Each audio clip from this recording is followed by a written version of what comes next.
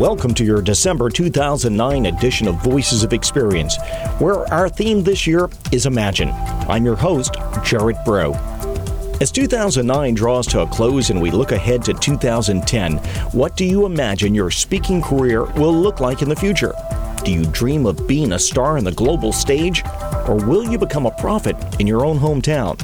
This month, we'll study the extremes as we look at speakers on both ends of the spectrum. Get ready to open your mind, NSA, on Voices of Experience. All that I ask is that you stay open to changing your life by changing your mind one day at a time. Open your mind.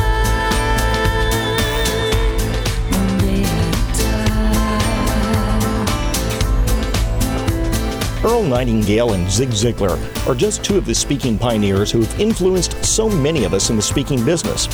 This month on Voices of Experience, you'll hear their names evoked again, beginning with our first guest, who imagined that someday he could be an Earl Nightingale, working all around the world. Join us backstage with Joaquin de Posada. My business model is looking at the whole world as my territory. I believe that speakers can be much more successful if they look at their business with the opportunities of 6 billion people in the planet versus 300 million in the States or England or English-speaking countries. So I was very lucky that when I was 19 years old, I came in contact with a tape. I think it was called The Strangest Secret by Earl Nightingale. And that tape, which I later found out that was probably one of the most sold motivational tapes in history. Maybe even it still is, I don't know. But that tape inspired me, and I said, you know what? Since I was living in Puerto Rico, I said, I would like to be that guy. But obviously in Spanish and in Latin America. So my focus was, how do I become a type of Earl Nightingale in Puerto Rico and Latin America? And that, of course, made me leave my psychology practice, where I had many patients, and I started looking at opportunity to speak to families of patients and to Kiwanis Club and Rotary Club or whatever. And until one day I was asked by a person that went to one of my talks, do you do this for companies? I said, he said, do you know about sales? And it was a very stupid answer what I answered. I said, no, I don't know how to sell. And when we are all in sales, right? So anyway, he said, well, if you do what you did here today, to my people in sales, I would hire you. He gave me his card, and I saw that was a big company. When I asked him, how many people would you like to put through this program? And he said, 500. I said, I'll call you in a few weeks. So I went to my broker in Merrill Lynch, and I asked her, what are the 3 best companies in the world in sales? And she said, I don't know, let me find out. When we got together again a few days later, she said, I have 3 names, Xerox, IBM, Procter & Gamble. So I went to Xerox first, and I met with them, and I offered them my services as a psychologist, and if they would teach me sales, and we started negotiating, and finally what was supposed to be a 1 month, I will come here and I will do psychological profiling, I will do team building, I will make your people work harder, I will identify who has leadership potential, and then you will teach me sales, and we will not pay each other, it's going to be an even exchange.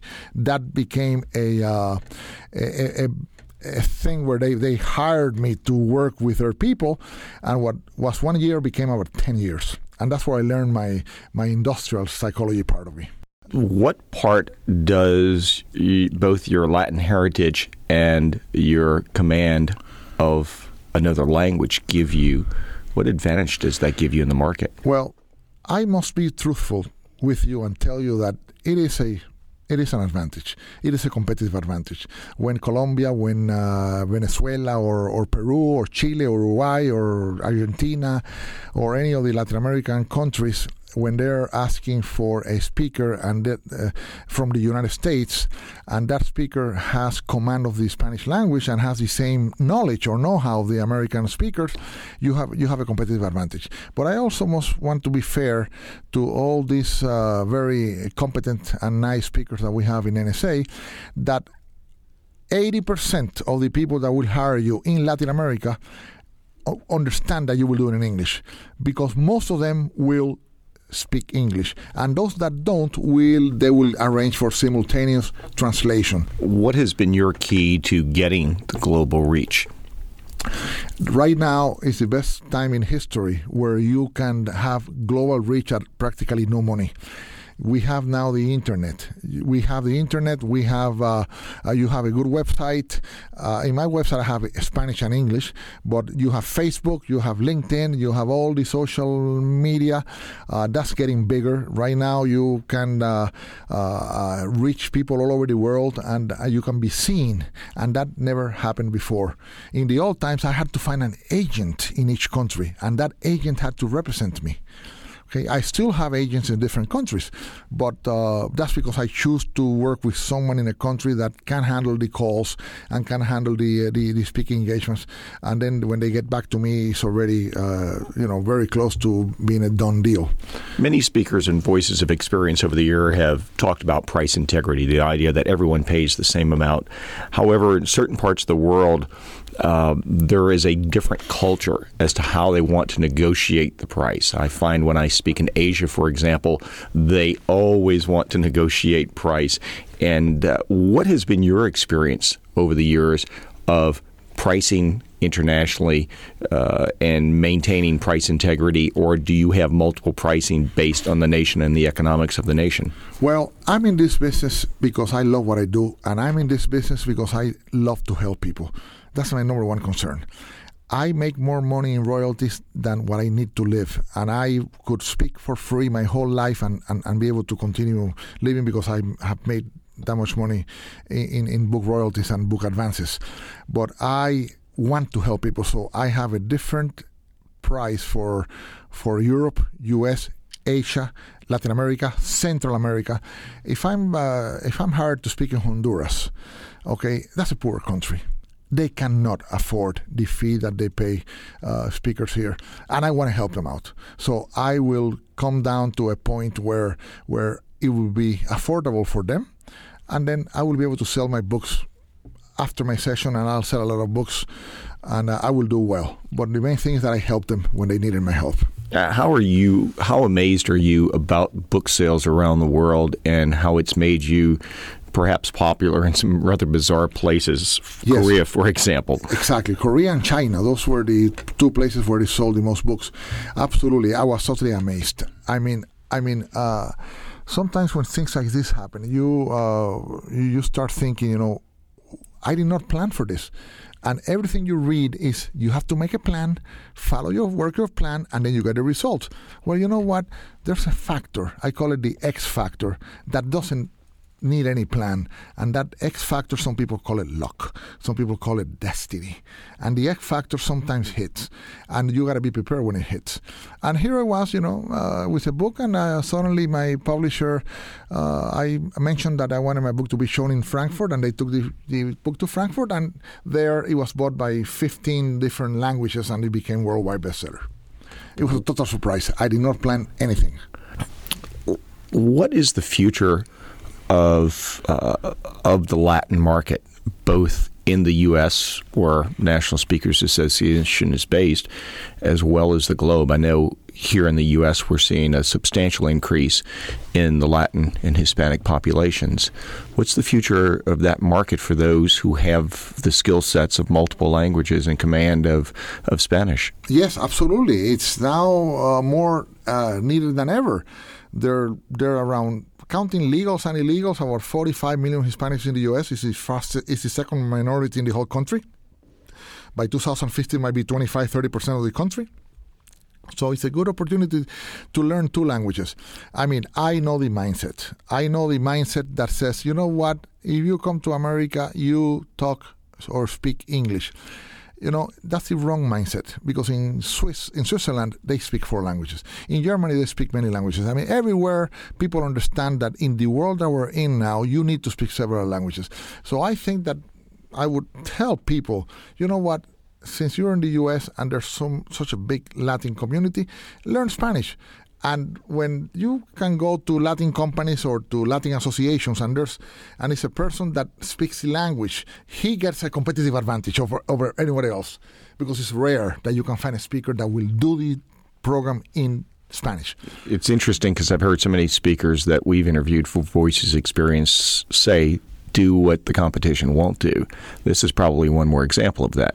That's absolutely right. In fact, in my speeches, I have one principle, which is the ones that I cover in my speeches, is successful people are willing to do things that unsuccessful people are not willing to do. And successful mothers are willing to do things that unsuccessful mothers are not willing to do. Successful speakers are willing to do things that unsuccessful speakers are not willing to do. And successful speakers will do this type of thing. I know of a guy that was invited to Japan, and he does not speak Japanese. And he memorized by memory a 1-hour Japanese speech, and he delivered it in Japanese. He doesn't know still to this day speak Japanese. He just phonetically memorized it. And he blew the place down. What's the future for you? The future for me is continue to focus on the whole world. Go to continue getting another book out. After the one that he sold 2 million copies, another one came out and he sold 500,000 copies. Will have to do another one, a sequel to that one, so I'm working on that. And I will try to get more in touch with technology so that I can reach more people through the wonders of technology. I think that you can do webinars, you can do teleseminars, you can do a lot of stuff. I think I'm going to go in that direction, but I will not let go of my speaking opportunities because that's what I like to do. On the opposite side of the speaking spectrum is the lady we are about to meet, as Joe Calloway joins us again for his segment, A Category of One. Joe, you found a speaker who got into this business early, and she decided to keep her business close to home. Yeah, I'm talking with Laura Stack, and here's the thing about Laura that I think really makes her stand out. It makes her a Category 1. She decided how she wanted to do this business, and she made it happen that way. She carved out her space where she wanted to, the way she wanted to. And to me, she is the ultimate example of somebody that has done this business on their own terms. Let's talk to her. Well, for me, it was a lot of friendship building with my clients. My clients are my buddies. Many of them, we know their kids. We go to their birthday parties. We have dinner. Being in your local market and being very active makes you kind of a little mini celebrity in a way if you position it correctly. I'm on the radio all the time, television, a lot of the print in my local market.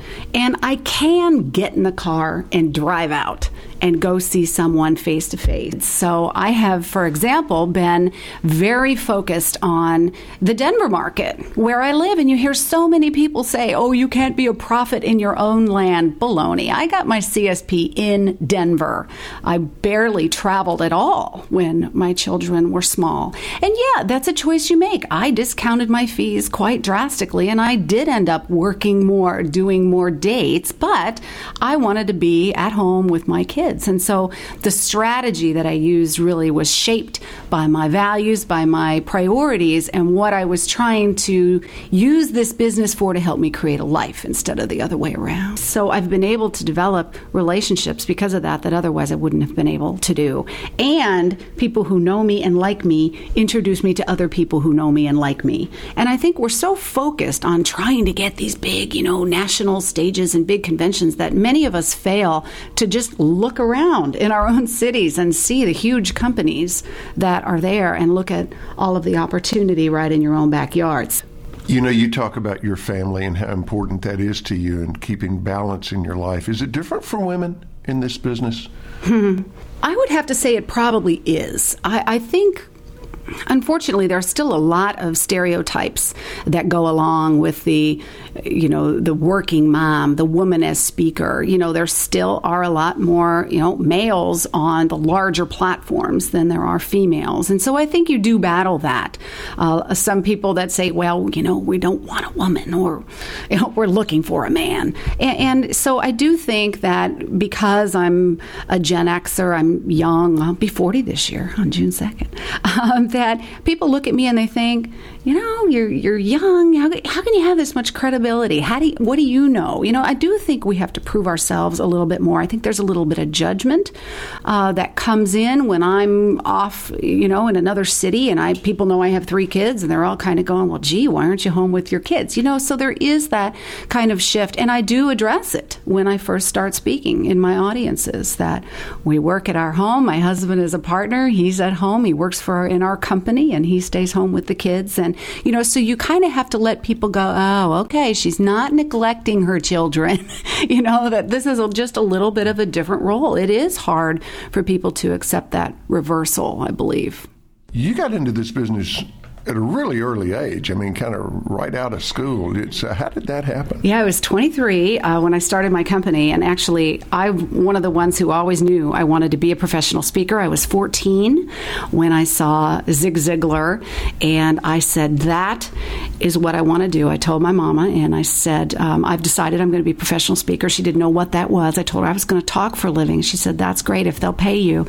And everything I did, all my college courses, all my curriculum was focused on business. My undergrad was in marketing. I have a master's in business. I knew I was going to need the skill to run my own company. I taught some undergraduate courses at the university as an adjunct professor after I got my MBA. I did some corporate training for TRW Defense Systems. I did a little bit with Career Track, and then I hung up my shingle and did my own thing. It's always been something that is in my soul. I tried to dance. My legs weren't long enough. I tried to sing. I wasn't a good enough singer. I tried to act. My acting coach told me, find something else.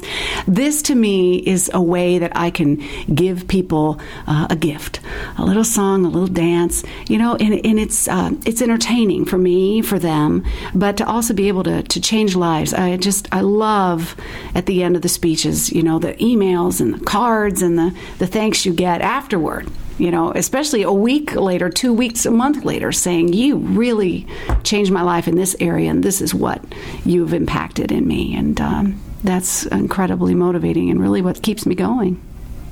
So you're 14 years old, you're sitting in the audience, Zig Ziglar's on stage. What was it about that just made something click for you? Oh my gosh, you know how he does that thing where he gets down on his knee and he pumps his arm like that? And I just felt this, you get this adrenaline surge. And I remember just feeling so fired up when I left and saying, yes, and I can do all these things. And I thought, what a gift to be able to give someone that inspiration. I watched him, and I don't believe he motivated me, but he did something in me that I felt motivated and inspired. And so I knew that was the same feeling that I wanted to give other people. It was such a gift. What have you done that didn't work?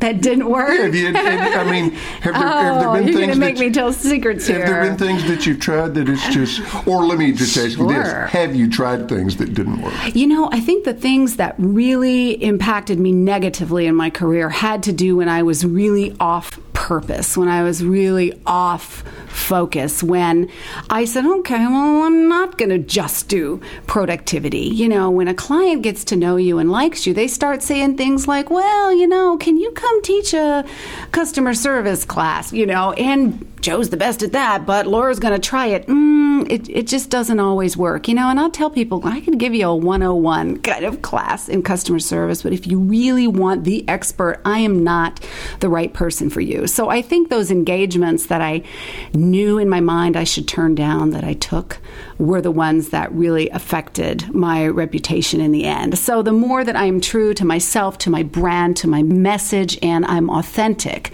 the more successful I've been.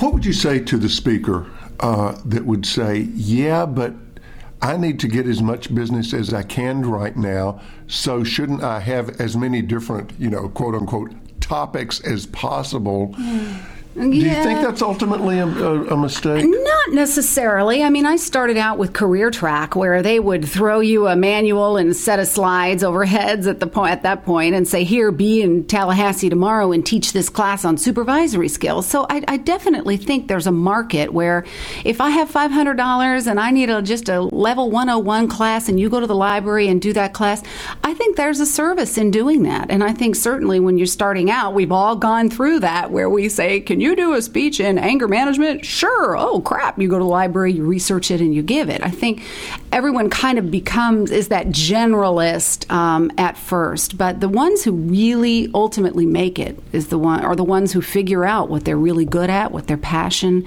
is, and manage to use that to kind of get narrower and narrower and more niched. And when I really started focusing in on the productivity aspect, which was the piece that I loved, that's really where my career took off.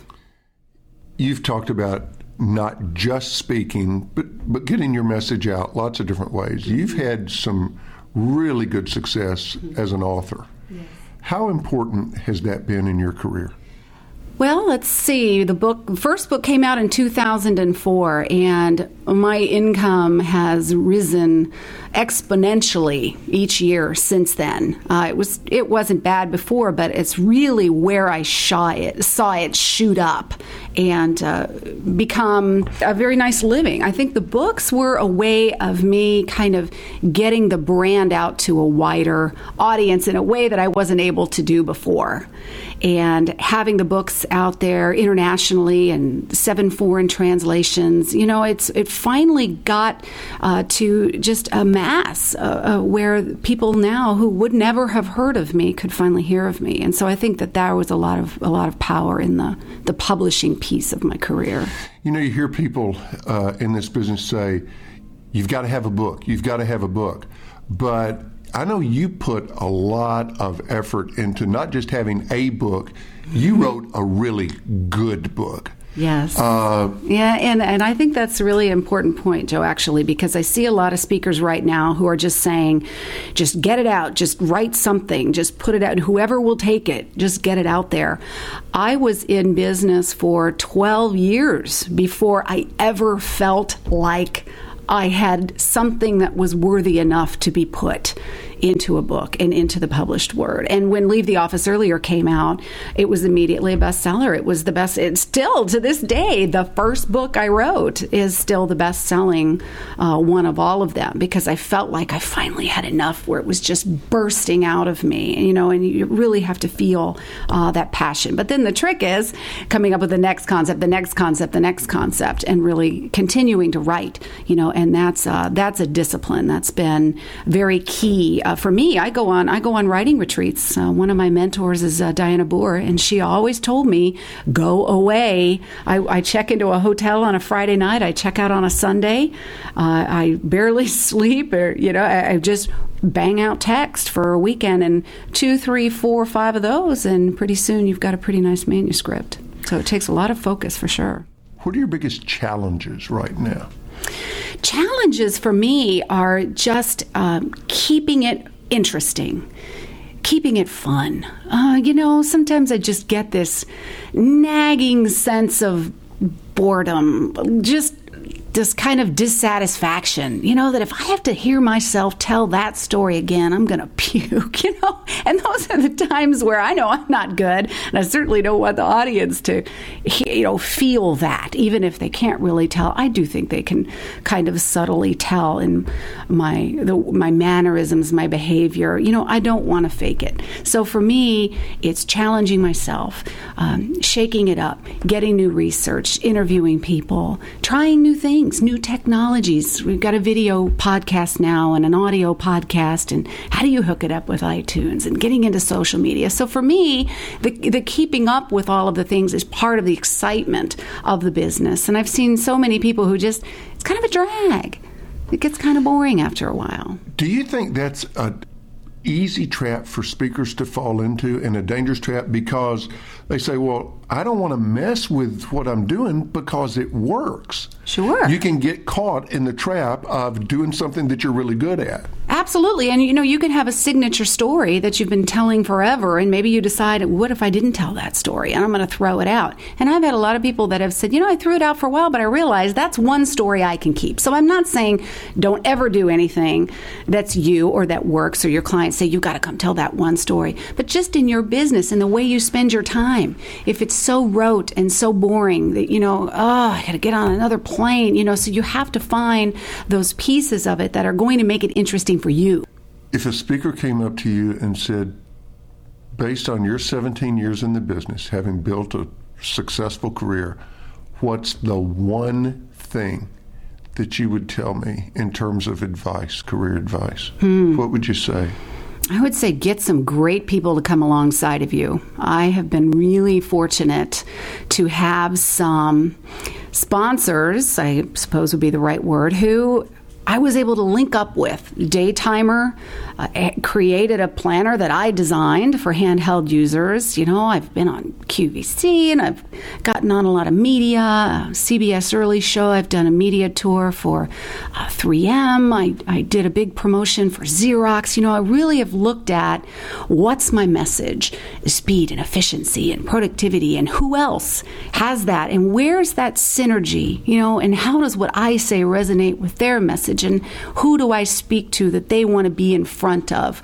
I did a big program for Microsoft, and I've just found that when I did something like that, and you go out and you got a big Microsoft banner behind you, you've got a lot of clout and a lot of power that I otherwise wouldn't have been able to get simply calling the meeting planner and saying, hi, Laura Stack wants to speak with you. When you've got the support, the backing, and the dollars of a big sponsor. And I really wish I would have started that a lot sooner. What was the flash point, or when did the light bulb just explode over your head and you thought, wait a minute, the Productivity Pro, that's it? Was there a moment? That is a great question. I actually kept an old name of my company. When I first started out, I was Celebration Presentations, and then I went to Peak Productivity, and I couldn't quite get it. And it actually was 8 years into my career, actually, when my husband started coming to work for the company. John actually created the name, the Productivity Pro, and it's because I was dancing around being efficient one day and saying, woo, I'm just messing around. And he goes, you put the pro in productivity. I will never forget that. And I just went, that is so clever. He goes, yeah, you are the Productivity Pro. It just, and I went, oh, that's it. And right then we trademarked it, changed the name of my company. It was just instantaneously, I knew. So John is my hero for coming up with that. It's stuck ever since. And I was saying it in a kind of a funny, loving, joking kind of way, but I thought, that's who I am. And that's a good point, too, because it is who I am. It is very authentic. It's me. I did 3 years of high school. I did my undergrad in 2.5 years. I had my MBA when I was 21. This is how I am and who I am. I'm fascinated by performance and focus and speed. And I just think the whole science and the art of productivity is fascinating. And so when you really carry who you are and your love of your topic into your work and onto the stage, I think people see that and they want that and they go, wow, she's the real deal and she can really teach me something. So I don't know that it matters how old I am or what my gender is when you really can show people that you walk your talk. This month on Ones to Watch, Jane Atkinson is joining us, and your guest is Vince Poscenti. And what's different about Vince out of everybody else that we're showing in this segment is Vince is somebody who has already reached a significantly high status. Yet you found it interesting that he is one to watch still and one to watch again. Tell me why. Well, a lot of people might see Vince on the main stage and think that he's made it, but and he has in certain flashpoints in his career, but he didn't land on the top of the mountain. He really worked his way up, and he will continue to find new mountains. So his book, The Age of Speed, hit the New York Times bestseller list, and there's a lot of different things that he continues to do even after 10 years in the business, and that's why I think he's a terrific one to watch. Vince, tell us about your first years in the business. Oh, man. It's funny because I ignored the speaking business for 18 months after the Olympics. My exit strategy was win the gold medal and then go to be a professional speaker. Placing 15th, that didn't happen. And it was such a physical, emotional, maybe even spiritual draining, that I was done. I might have gone through something called post-Olympic depression, this feeling like even not worthy or something like that. And I only placed 15th in the Olympics. I was just in this mess, quagmire. And then finally did due diligence, found out about the National Speakers Association and CAPS, Canadian Association, Professional Speakers, and then realized I had to go through the wall of fire again and quit my job. And first year, I think I had one paid gig. And then it was the next year, I think, 2. I doubled my business, and it was just year after year. It was hard. It was really, really hard. But now looking back, I think, well, it was worth it. That was what needed to happen in order for you to get where you needed to go. And over the course of time, you've hit various flashpoints, which is actually your word. We've been using it this whole season on VOE. Thank you. You've hit various flashpoints in your career where it's catapulted to the next level. What are one or two of those, and what would you attribute those to? Well, let me say that the hard stuff is the pay your dues section. And it's a classic business S-curve where you pay your dues, and then flashpoint is where things just change overnight. And a bunch of things. Listening to Joel Weldon talk about you language, about taking a personal story and saying, this happened to me, and then I did this, and then I did that, and then saying, you're standing on the side of a 42-degree slope. You're about to go 0 to 60 miles an hour in 3 seconds, and you're going to go 125 miles an hour in 8 seconds. Completely changed the experience of the audience. And when he changed the experience of the audience, they tell other people. And imagine that, you've got 400 people in the audience become your ambassadors. And so that clearly was a flashpoint. Absolutely. Turning it around, making it about them. I remember Art Berg was also a master at that, and you and I talked to him about why his career had taken off, and he said he made it about them. Tough thing to do. He also told me something. We were going to debrief. We were in Hawaii, and I was on before him, and he did his thing at Art Berg, and then he did this, finished, and we debriefed. And I said, what was missing was something prescriptive, the 3 steps towards what you did. And he said, oh, that's not my job. He said that my job is to give them an experience because they'll never forget an experience. And so if you can adapt that and say, well, the tip of the spear is the experience, and then you can Velcro content to it. I think we get seduced into this notion in this business, our job is to dump content on the audience. And it's not a bucket of content. So if you put it into context, does the story provide an experience? And with you language, does that bring them into it? And then can you take content and Velcro that in? And then it becomes this package where people walk away moved, and it becomes internalized. Now, it may sound a little foo-foo here, but it's not about them going, oh, this is Vince's material. It's about them wandering through life with material they got. They don't know how or where they got it from, but they're enriched by a character trait, or they're enriched by how they do things differently. And that's a life well lived in this business. You know, it's interesting. We always say, you know, they're not going to remember leadership point number 3, but I bet you any money they'll remember the story about you and your dad. Right. You know, your dad talking on the phone and saying what a memorable experience the Olympics provided for him. Right. And of course, everybody who's had a dad gets a little bit weepy. That's the goofy thing about this business. I mean, we get hired. They want to know, what are the benefits? Give me all the benefits. Don't tell me about the features of how great you are, or what you did at USA Today, or any of that. Yeah. What are the 5 things they're going to walk away with? And inevitably, when somebody comes up after a presentation, they go, you know what I got? What about your dad? So. Yeah, it's crazy. It is, but they wouldn't hire you if it wasn't for that story. So it's a package. It's a package deal. Yeah.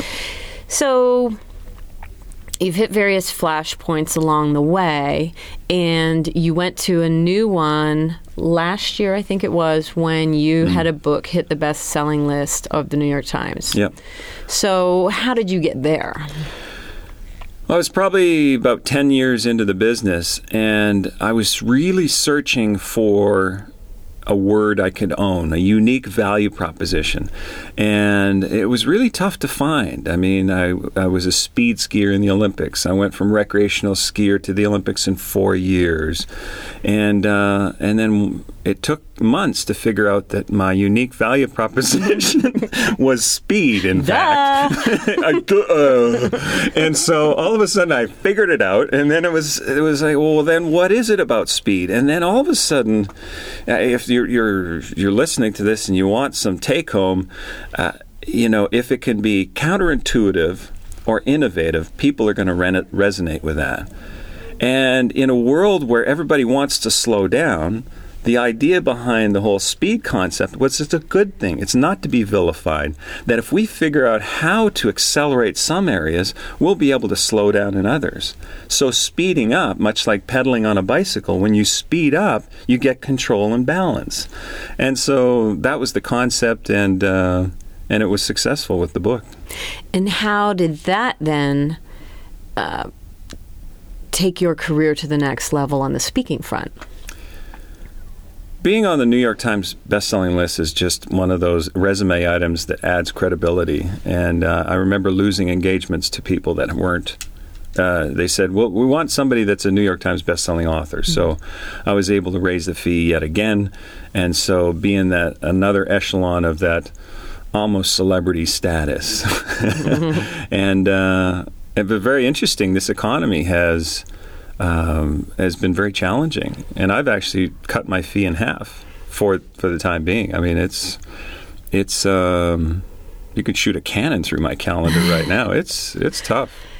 You know, the people in your price range, the non-celebrity speakers over a certain level, were the hardest hit. Right. So You did a pretty brave thing by cutting your fee in half. Right. How did you come to that decision? We do this because we want to make an impact on people's lives. And the feeling that I get personally from doing a free engagement versus a paid is there's no difference. So, and it's still a lot of money. So it was actually a very simple decision. Because times are tough, why don't we share the burden of how hard this is, myself and clients, and see if we can make the most of it.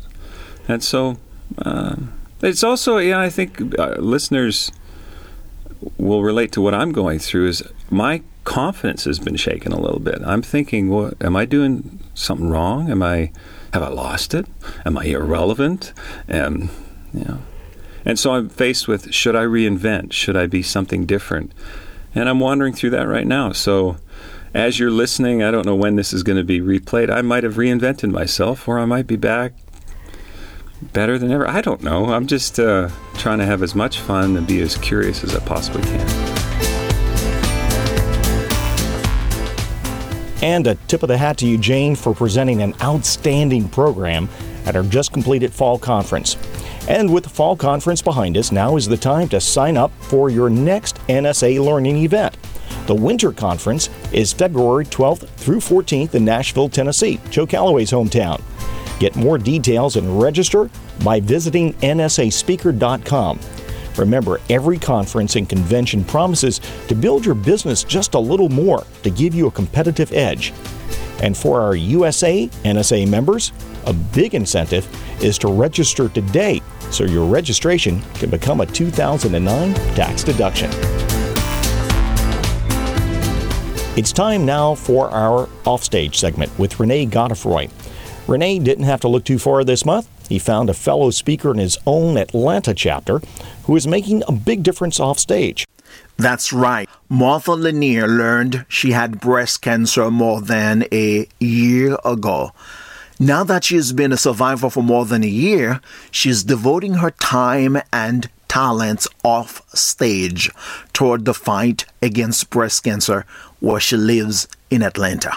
I met so many absolutely incredible women when I was diagnosed who were breast cancer survivors, and they never hesitated in sharing with me. And that's something I just pass on.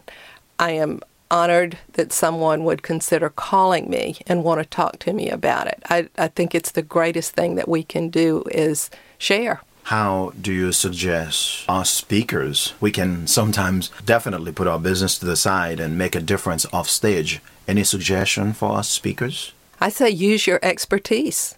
That's our business, is to talk about our expertise. And that doesn't mean just on the platform. It means that we can take it off the platform too. For example, I'll be speaking Sunday to a large group of walkers. It's the Atlanta 2-day walk for breast cancer. They raise over $1 million.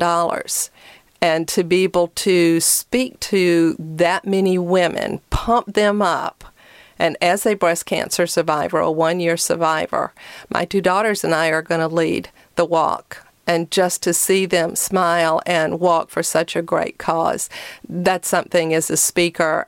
Because I am a speaker, I was asked to open the ceremony. And oh, what an honor and a privilege to be able to do that in front of these incredible women. Tell me more about the event where you're going to pump up the 1,000 people. How did that come about? Last year was my first year walking in the 30-mile walk. We walked 20 miles on one day and 10 the following day. And I was asked to speak at the closing ceremony last year, which what a privilege and an honor to be able to do that, because that was the first year I had walked. And then this year I was asked to speak at the opening ceremonies for the second day for Sunday morning. And they were looking for someone with a lot of energy who would pump up these women and get them out on the road and kick it off. And I was thrilled again to be asked to do that. So what I'll do is lead the walkers, have them all pumped up, and we will show Atlanta what women have to do to fight breast cancer. This is not a paid gig. Oh, no. What does it mean to you? Oh, it means everything to me to see that many women and men are there as well, walkers, and they're supporters. Some of them have never been diagnosed with breast cancer. They do it because they want to. And then we have survivors and family members, and it is such power in a group like that when they are all working together for the same cause. And it is unbelievable kickoff with the motorcade and policemen stop traffic. And when you see that many women come out wearing pink, yeah, we make a difference. We make a difference. Together, we are spreading the word about breast cancer. You are now speaking to nonprofit groups. You have a book, Pink Lemonade. Why did you write the book? I wrote the book because I wrote down all of the tips that I was learning firsthand, and I believed that other women would be able to benefit from that. We all are given lemons in our life. It's how we handle them that makes the difference. And so when I realized some of the things I was experiencing, I felt that I had turned my lemons into lemonade. And then in honor of all breast cancer survivors, I decided to name it Pink Lemonade. And the feedback you're getting from women are phenomenal, from people who are reading it? They have thoroughly enjoyed the tips. Even my breast surgeon wrote the foreword for the book, and when he read the manuscript initially, when he gave it back to me, he said, "Oh, man, I had no idea some of the things that you included in your book meant that much." He said, as a surgeon, we don't always see those same things. So he said he felt the book was way overdue and that it is for not just for breast cancer survivors, but also friends and relatives, but also other people in the medical field to learn from a patient's perspective what they're going through, all of the emotions and physical needs with being diagnosed with breast cancer. Any final thoughts for VOE listeners? Having breast cancer and surviving gave me an opportunity to slow down, to reevaluate what direction I'm going in career-wise and personally. I now value more than ever the time that I have with my husband, with my children, with our 7 grandchildren. My priorities have totally changed, and I really feel I'm a better speaker for it, and I'm a better coach for it. Just by living the experience. As speakers, we all have experiences, and that's the value that we have to share with other people. It's time again to get your to-do list ready. Our panel of experts is back, and they've got a new list of little steps that you can take to advance your product development, social media, writing, and business strategy. As we break big tasks into little actionable items each month on If You Could Do Just One Thing This Month. Hi, this is Bill Cates. If there's one thing you could do this month to create multiple streams of income, it would be to develop licensing deals with large corporations and associations. You may recall that in my last segment of Voices of Experience, I discussed the whys and hows of developing a video-based training program. Not only can you sell the DVDs, facilitators' guides, and course materials, you can also strike licensing arrangements where your clients are given permission for a specified time to train all of their employees or a subset of their employees in your wonderful system. With a video-driven program, you provide them with all the masters of the DVDs, workbooks, etc., and they do all the duplication. Therefore, your cost of sale approaches zero. It's about as close to legally printing money as I've been able to come. It's important to have a good legal agreement in place so all parties are clear as to what is being purchased, for how long, for what amount, and what happens when the licensing arrangement expires. What about pricing, you may ask? Well, the truth is, it's a what the market will bear scenario. Every licensing deal I've ever entered into has been a negotiation. I often try to determine how many people they plan on running through the program during a year's time. Then we determine what they are willing to invest in training each participant in my system. Multiply that by the estimated number of people and you have a portion of your licensing fee. However, that may not be all of your licensing fee. For instance, you may give them the right, for a specified time frame, to use portions of your system in other ways.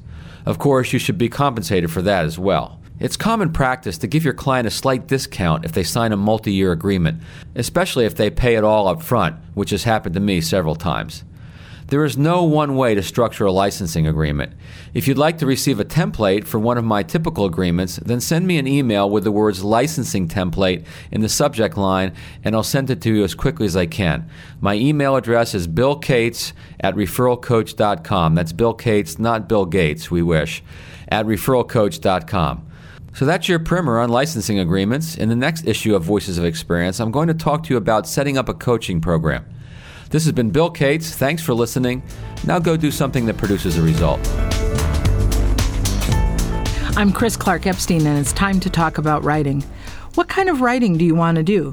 Most speakers I've encountered start their writing journey with the "I need to write a book" comment. What a daunting proclamation. That's akin to announcing after your first paid speech that you'd like to do a $1 million roundtable presentation next. You could, of course, but it probably wouldn't be your best showing. Writing's like that, too. If you're not comfortable with your writing ability, don't have a track record of successful writing projects, haven't ever worked with a tough editor, a book isn't your best starting point. The cool thing is, you have so many other possibilities that can give you benefit while marching you closer to your ultimate goal, a book. If I've done my job right, I don't even need to say it because it's at your side. Pull out your notebook. On a clear page, start a list of all the things you are already writing, plus those you could be writing. Emails to friends, families, and clients about your travel adventures?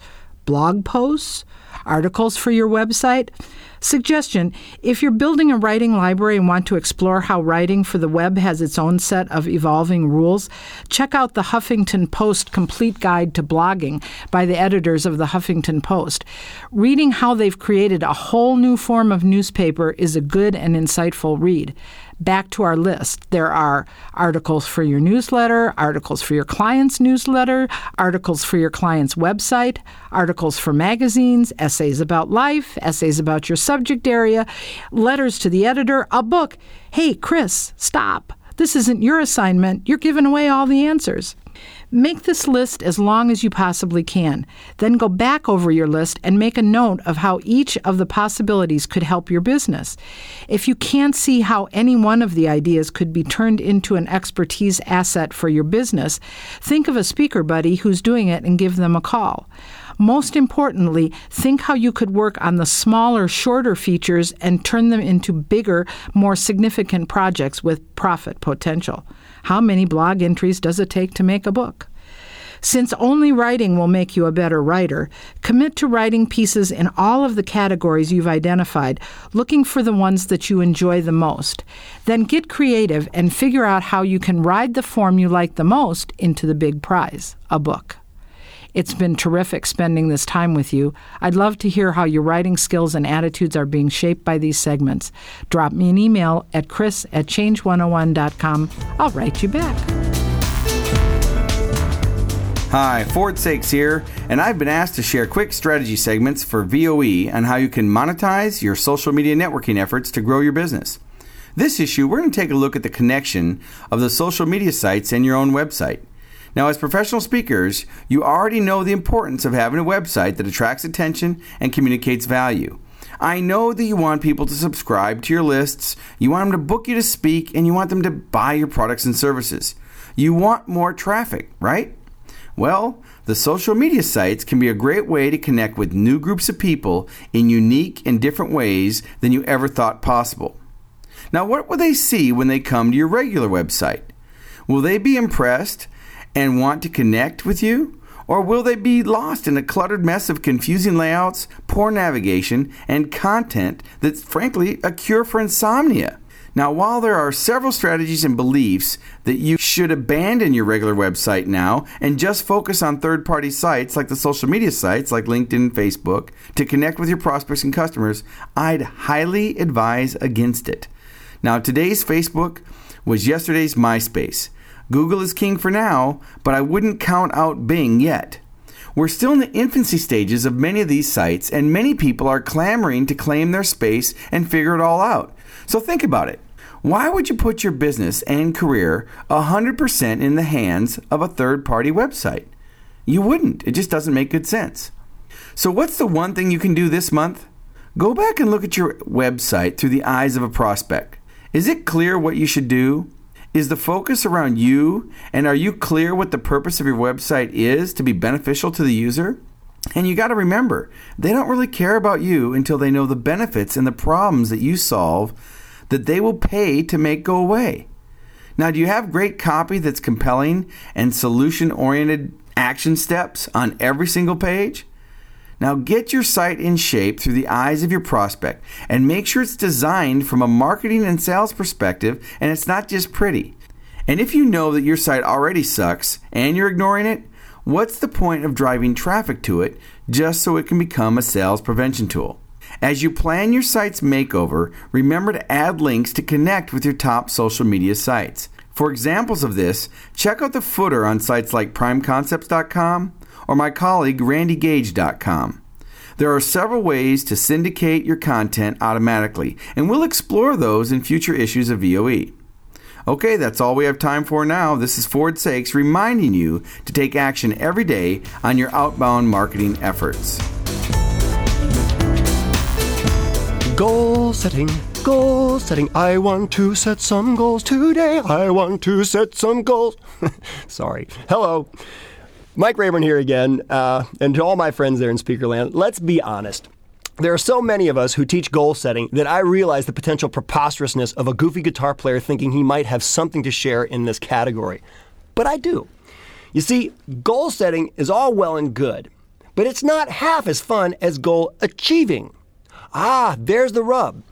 Well, over the years, I have learned 3 simple tools which I find amazingly helpful in actually accomplishing the goals I've set, and here they are. Number 1, take your top 3 life goals, long-term, big goals, and be able to say or write them down in the exact same wording every time, in 30 seconds or less. This is your 30-second list. Could you do that right now if I asked you and hit the stopwatch? Why? If you know those goals so well and they're so imprinted on your mind that it takes you nothing to repeat them from memory, that means your subconscious is going to work on them 24/7. And be prepared for big things to happen. Develop a 30-second list. Number 2, develop a top 10 list of goals. It may be goals for this year. It may include your 30-second list, whatever you want.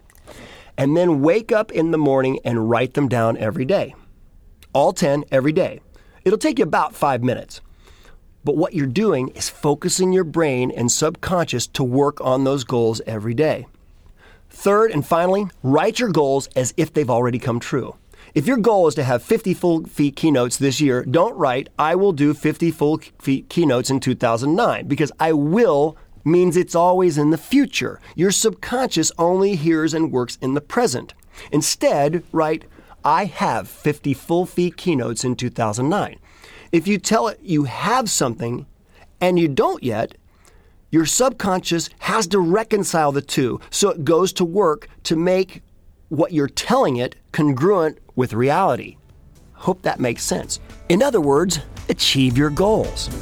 I hope these have been helpful, and I will see you next month. Thanks. Making a return appearance here, can we say back by popular demand, Lindsay Adams, Thank you. Who is president of the Global Speakers Federation.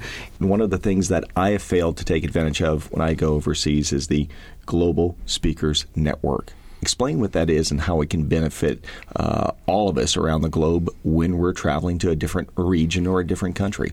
Okay, Global Speakers Network is a network designed specifically for those people who speak internationally. So if you speak outside your home country on 2 occasions per year, you're eligible to join the Global Speakers Network. We charge a pittance of a fee, $65 US per year. And for that, we're going to give you huge value. We run face-to-face Global Speakers Network meetings prior to most international conventions. So that usually takes the form of a half-day workshop in the afternoon and then a social function in the evening, so you can catch up with your buddies informally. We send out a regular newsletter that goes out monthly with tips, tools and ideas about working internationally, things you need to look out for, latest airline trends, latest hotspots in the world in terms of business opportunities.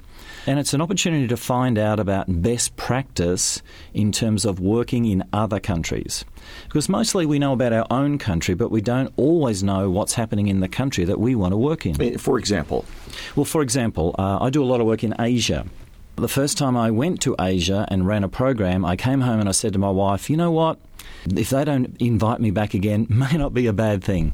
Because I went there, I was so naive, I didn't research the customs, how to deal with the people in the room, and I have learned so much. And these days with the Global Speakers Network, if I'm travelling to a new country, I simply send out an email on our chat room and I'll be swamped with advice, ideas of how to conduct myself, how to present business cards, how to shake hands, how to address women. Sure, and let's even mention a couple of those just so members who have not traveled, for example, in Asia, you present your business card and your credit card with 2 hands. With 2 hands. They don't open their gifts in your presence. Yeah. Shaking hands, what is appropriate that you've learned? Shaking hands with men only, usually. Some women will shake hands, but not all. So if a woman wishes to shake your hand, she will offer her hand first. So it's a bit of a, you got to watch what's going to happen. Watch what you do with your finger. Don't point. Watch how you motion to come here. You know? Most definitely. And with the business card, make sure that when the business card is passed to you, you accept it with both of your hands and you read it. You study it carefully front and back so that you actually are genuinely interested in what's written on their card. Because mostly in our country, in Australia, we hand across business cards, you slip it into your pocket and, you know, everybody goes, sure, fine, not a problem. So, yes, we've got to be very careful of some of the issues internationally. if someone wants to join the network, where should they go to sign up? Go to our website, globalspeakersfederation.com, and the registration form's there. It's really simple. We'll take your credit card and you're in. If I'm going to be a speaking star, I'll have to fly first class. I'll be smug and coy, avoiding eyes as the little people pass. 'Cause everyone around must know just who I are, baby, if I'm gonna be a speaking star. If I'm gonna be a speaking star. Last month on Voices of Experience, we told you how Molly Cox performed her starfish story at the summer convention while dressed as a mermaid. Well, also participating in full costume on our Night of 1,000 Starfish was Ron Culbertson, who came to the stage dressed in Shakespearean garb, complete with tights. What sayeth, we listen to young Ron's yonder rendition of The Starfish Story. I think it's time to class this place up. Ladies and gentlemen, Sire Ron Culbertson.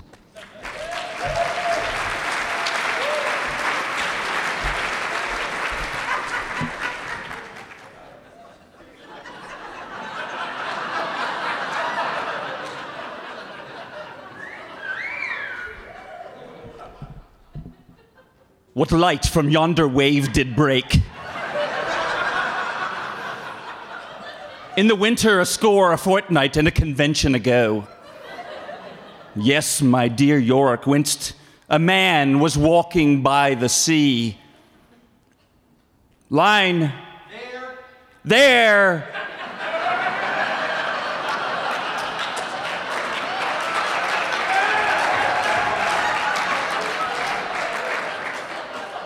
Line.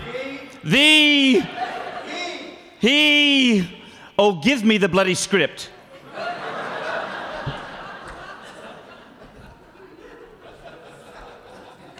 Thank you, knave.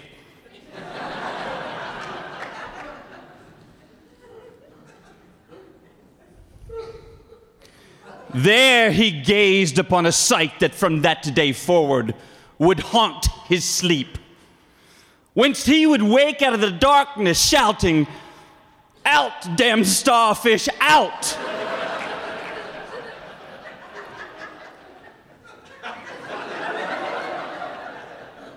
On that beach he saw a poor orphan child tossing sea creatures into their indigo lairs, one after another, followed by another, but further after that which preceded the latter he began again with several, one at a time, followed by yet one more. The old man grabbed the boy by the forearm and saith, "What is the method to your madness, lad? God bringeth the starfish from the depths of the sea and delivers it upon the shore, where we mortals gaze upon it, but do not dare interfere. Yet ye doth tosseth it back." The child turned and replied, "To be or not to be, that is this poor creature's quandary. Alas, poor Yorick, what mysterious peak of work is man, or in that case a boy, that he actually think that a mere mortal could defy the very work of God, that just because he conceiveth and believeth,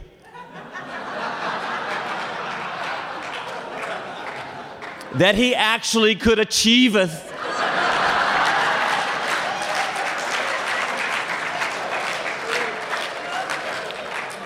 an end greater than the Almighty, as if a chicken were placed in an eagle's nest.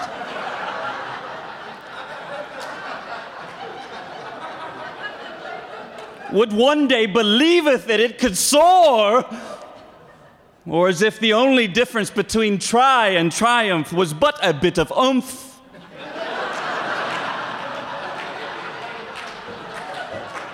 It was foolish musings, and the child was living a lie not unlike the one my grandfather told me of a ship on which he was a captain.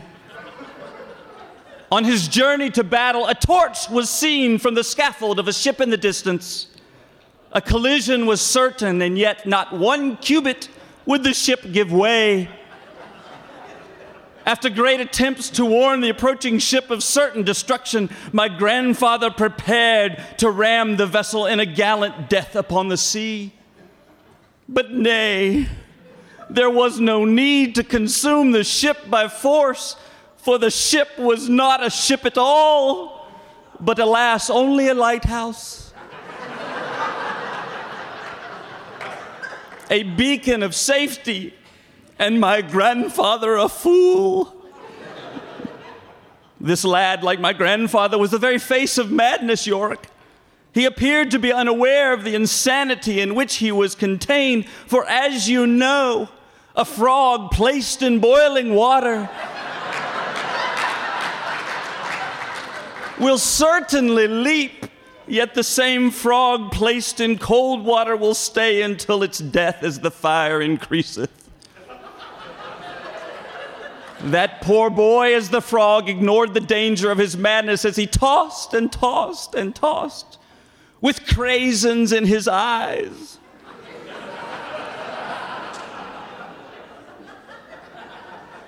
He declareth, I will toss these starfish into the sea, and it will make a difference.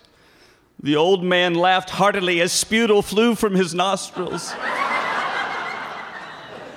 For he knew the futility of this futileness.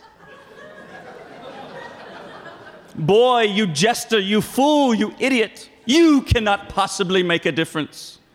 For the creatures on this beach, as the multitude of sands in the hourglass, so are the days of our lives.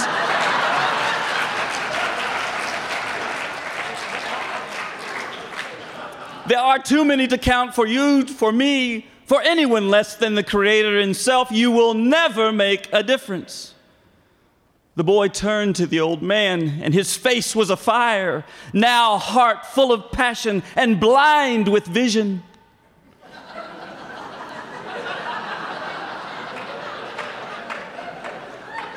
He now knew he had given birth to a signature story. He raises his fist to the heavens with starfish steady in hand. He drew back, and with the swiftness of a stallion, he slung the creature into the sea. He turned as if reflecting the very face of God, and saith, It hath made a difference to that one. The old man, forlorn, but with a heart that beat anew, looked at the boy and wept. Yes. Yes, yes. And that foolish old man, poor Yorick, was I.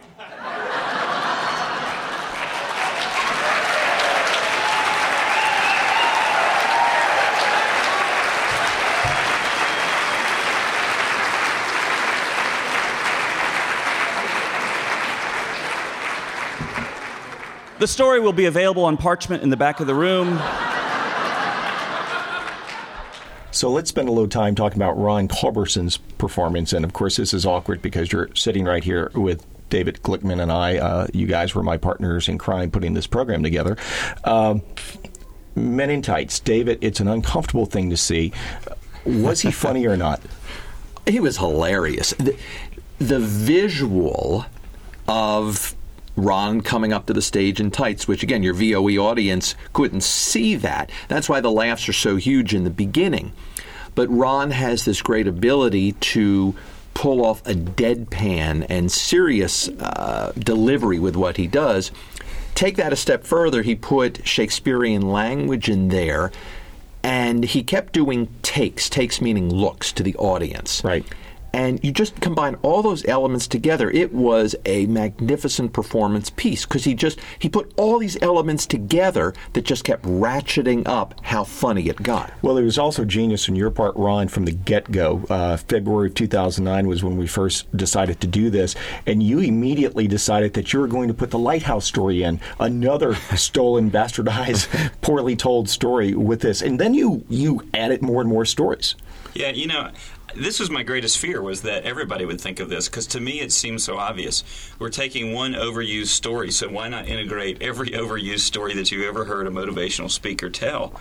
And ironically, nobody used any of those. And I was shocked by that because, again, in my mind, that seemed like a logical way to go. But to me, it just exaggerated everything we were doing. And then to do it seriously, I think, makes it even more fun. And I think the lesson we all learn is that sometimes when men are in private, they like to wear the stretchy pants. Joining me once again is NSA President and Chief Imagineer Phil Van Hooser. And Phil, congratulations. Your team, I think, did a great job in November at the conference in Phoenix. I was there and really enjoyed it. I think for the benefit of our listeners, could you give a little background about what really goes into putting on the various conferences and conventions that NSA holds every year? Jared, a lot of NSA members may not realize the work of those who serve on the NSA conference and convention planning committees. When I tell you that these folks work solid for 2 years in planning one of these events, believe me, I'm not exaggerating. The primary responsibilities of these teams, of course, is to plan and provide exceptional educational content and programming for the gatherings. But depending upon the venue, it's not at all unusual for these teams to pick 3 or 4 or maybe even 5 dozen different speakers and concurrent session presenters for a 3 to 4 day conference or convention. In some ways, believe it or not, that's the easiest of their tasks. After all, we know that NSA is home to the finest content experts on virtually any subject topic imaginable. Now, I know it's one thing to do like you've done for many years and be a part of the board and be that type of volunteer, but you've got an incredible group of volunteers that have been working on this for 2 years. Who are some of those folks that are involved with all this planning? Well, first of all, you are right. They are incredible, and I am so appreciative to have the team we have. The team that just headed up our Phoenix Fall Conference, for example, was chaired by Ellie Vallis, with significant support from Stephanie Angelo. The team that's working on the Nashville Winter Conference that's coming up is Chairman Mark Levin and his able vice chairs, Liz Weber and Monica Wofford. Both the conferences and the annual convention, this year at least, are headed up by Mark Mayberry, who, as we speak, is hard at work in preparation for the 2010 NSA convention, which will be in Orlando. Mark is working very closely with his team, which includes Jolene Brown, CSP, and Mary Beth Kuzmeski. So tell me about the hard part. How do they go about finding the right people for each of these meetings? Well, the hard part is picking who will be the best general session and concurrent session speakers for these various events, obviously. Of course, virtually all of us would welcome the opportunity to be offered a main stage general session slot at a convention. But we're always looking for fresh faces, timely subjects, and, of course, exceptional content. Though the booking of our programs for this year is nearing completion, I would still encourage anyone who's interested in being considered as a presenter at some future conference or convention to respond with proposals for consideration, and they can send those to NSA National Headquarters at their convenience. As 2009 draws to a close, many of you around the world are celebrating various religious and cultural holidays. So to all of you, we extend our blessings and season's greetings. So was 2009 what you imagined? If it was, beautiful. If it wasn't, December gives you an opportunity to reflect and plan for 2010. What will 2010 hold for you? It can be anything you imagine. The first thing you need to do is open your mind to the endless possibilities. For Voices of Experience, I'm Jarrett Bro.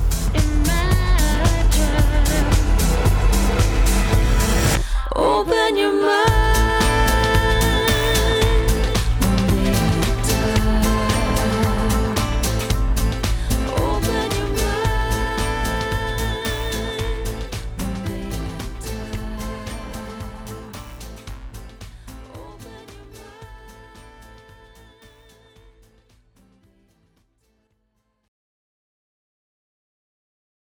This podcast is a part of the C-Suite Radio Network. For more top business podcasts, visit c-suiteradio.com.